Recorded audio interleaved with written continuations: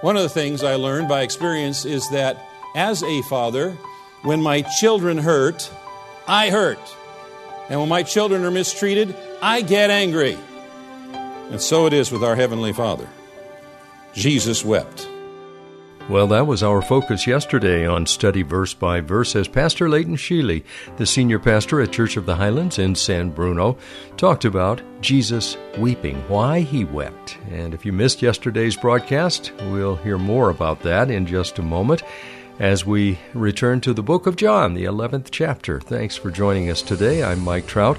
You can find out more about us, the church, and this particular broadcast ministry on the web at highlands.us. That's highlands.us. Now the word here, wept, in Jesus wept, is only used once in the New Testament. It's only in this verse, and it is from a noun meaning tears. Jesus had tears. And so after seeing Jesus weeping with tears, some of the mourners exclaimed, "See how he loved him." And others picked up the attitude of the sisters and asked, "Could not this man who opened the eyes of the blind man have kept this man from dying also?" It wasn't too long before this that Jesus had healed a blind man, and not just any blind man, but of a man born blind. Something that had never occurred in the history of the world. And that created such a sensation among the people, the news spread everywhere. And so they were reminded of that healing, and they were reminded of Jesus' healing ministry. And so they asked, "Could not he who opened the eyes of the blind man have kept this man from dying?" Now there's no reason for us to think that these words were spoken in mockery.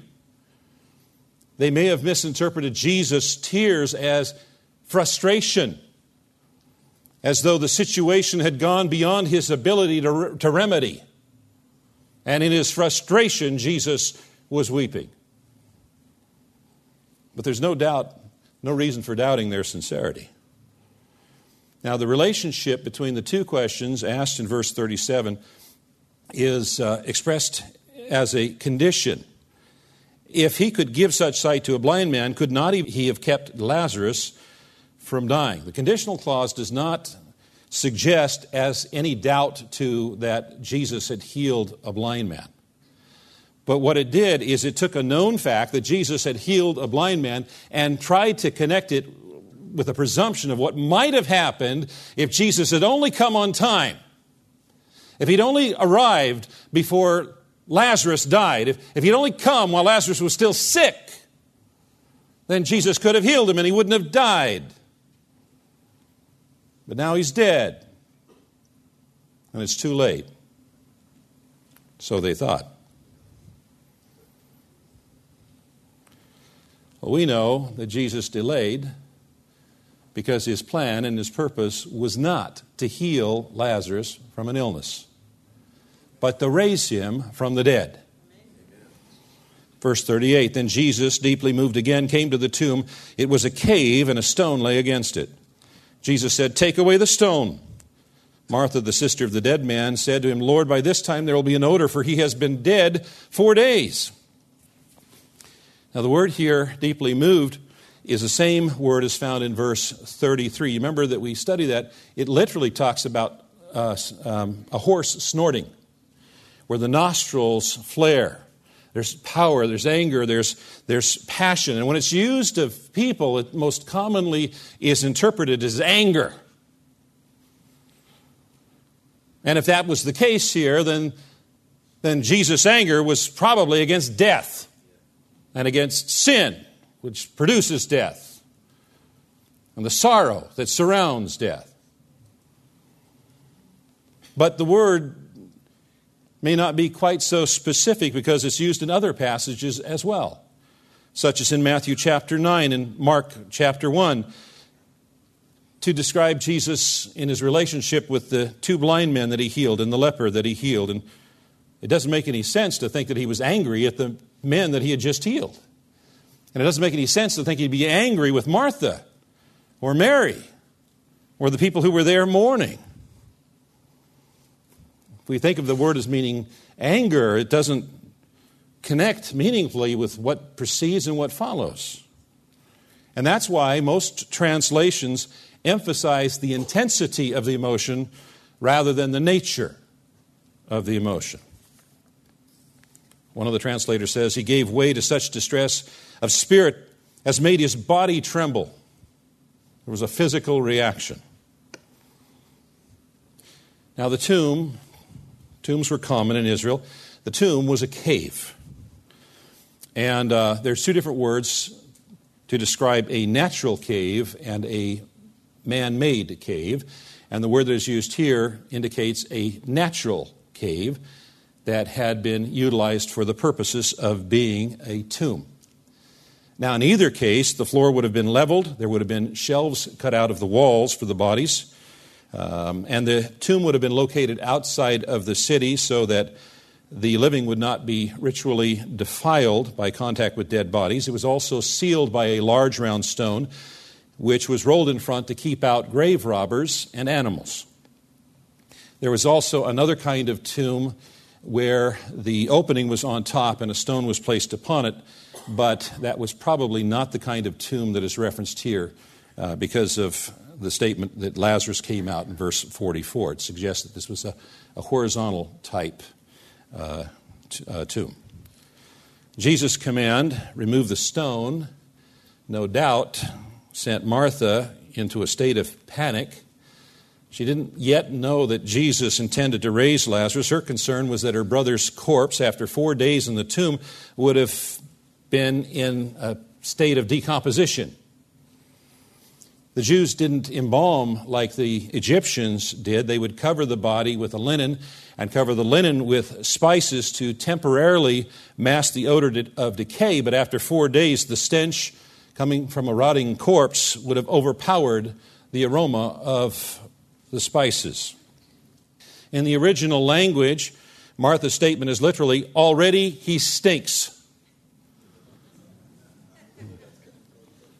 And it was a statement of fact, not assumption. She wasn't saying, by now he should be stinking. She was saying, he stinks already. And she can only think of one reason why Jesus would want the tomb opened, and that was to have one last look on the face of his friend. And there was to be no consolation there. She was horrified at the thought of Jesus seeing and smelling her brother's body in such a state, having the tomb opened and others seeing also. And see, in her mind, it was too late for Jesus to do anything. He hadn't come in time. Her brother had already been dead 4 days. And the perfect tense of the participle indicates that she thought that Lazarus had entered into a permanent state of death. In other words, she'd given up all hope. Remember I mentioned when, I think last we met, that the Jewish people had a belief that the spirit would hover near the body for 3 days, hoping to re-enter the body, but after 3 days the decay was too great and the spirit would depart. Verse 40, Jesus said to her, did I not tell you that if you believed, you would see the glory of God? If you believed, you would see the glory of God? Martha's despair elicited a response from Jesus that was partly intended to give her hope and partly intended to be a gentle rebuke. The Scriptures don't record when this statement was made to Martha. He might have been referring to a remark that he made earlier that wasn't recorded in Scripture. His words are a challenge to faith. He says, if you believe, and then he points to what's central to Jesus, you will see the glory of God. Now, what was to happen was going to be a spectacular miracle. It was going to be a display of the power of Jesus Christ. It was going to be an incredible gift to the sisters. But that's not what Jesus talks about. All he talks about is the glory of God, because it was the glory of God that was important to Jesus. Now, everybody was going to see the miracle, but only people who believed were going to see the glory of God. I'll say that again.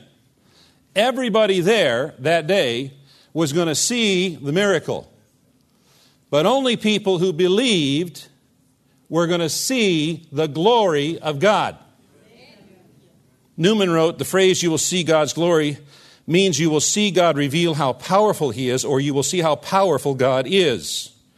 However, in some languages, the equivalent of glory would be how wonderful God is, which may prove more meaningful and accurate than merely a reference to God's power. I was thinking about what Newman said.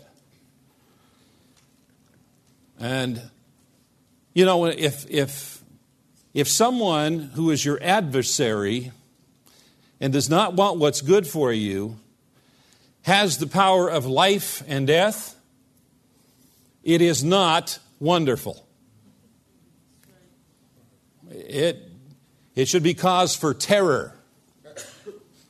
But for us who believe, and through that belief who know that God is good all the time, and all the time God is good, the fact that God has that power is wonderful. Amen? Everybody was going to see the miracle, but only those who believed were going to see the glory of God. Now, the Lord promised her that if she would believe, she would see the glory of God. There had been some who suggested that if she didn't believe, the miracle wouldn't have happened that day. And that's not what Jesus was saying at all. What He's saying is, everybody, this miracle is going to happen. And everybody's going to see it. And those who believe are going to see the glory of God. I wonder if some of you are reminded, as I am right now, of Psalm 30. Do you remember when the psalmist talks about our mourning, mourning, being turned into dancing? That's the emotional change that we're learning about as Pastor Leighton Sheely takes us through the 11th chapter of the book of John, the death and resurrection of Lazarus. We'll hear more on the next edition of Study Verse by Verse. I do hope you can join us when we come back at this same time tomorrow. I'm Mike Trout. Our teacher is the senior pastor at Church of the Highlands in San Bruno. Their website is highlands.us. His name is Leighton Sheely, Pastor Leighton Sheely. And you can learn more about Pastor Leighton and the ministries available at Church of the Highlands at highlands.us. And let us know that you've listened in. Just click on the contact link and share that fact with us. That's highlands.us. Have a blessed rest of your day. And again, come back tomorrow if at all possible and open your Bible to the book of John, the 12th chapter, and study along with us verse by verse.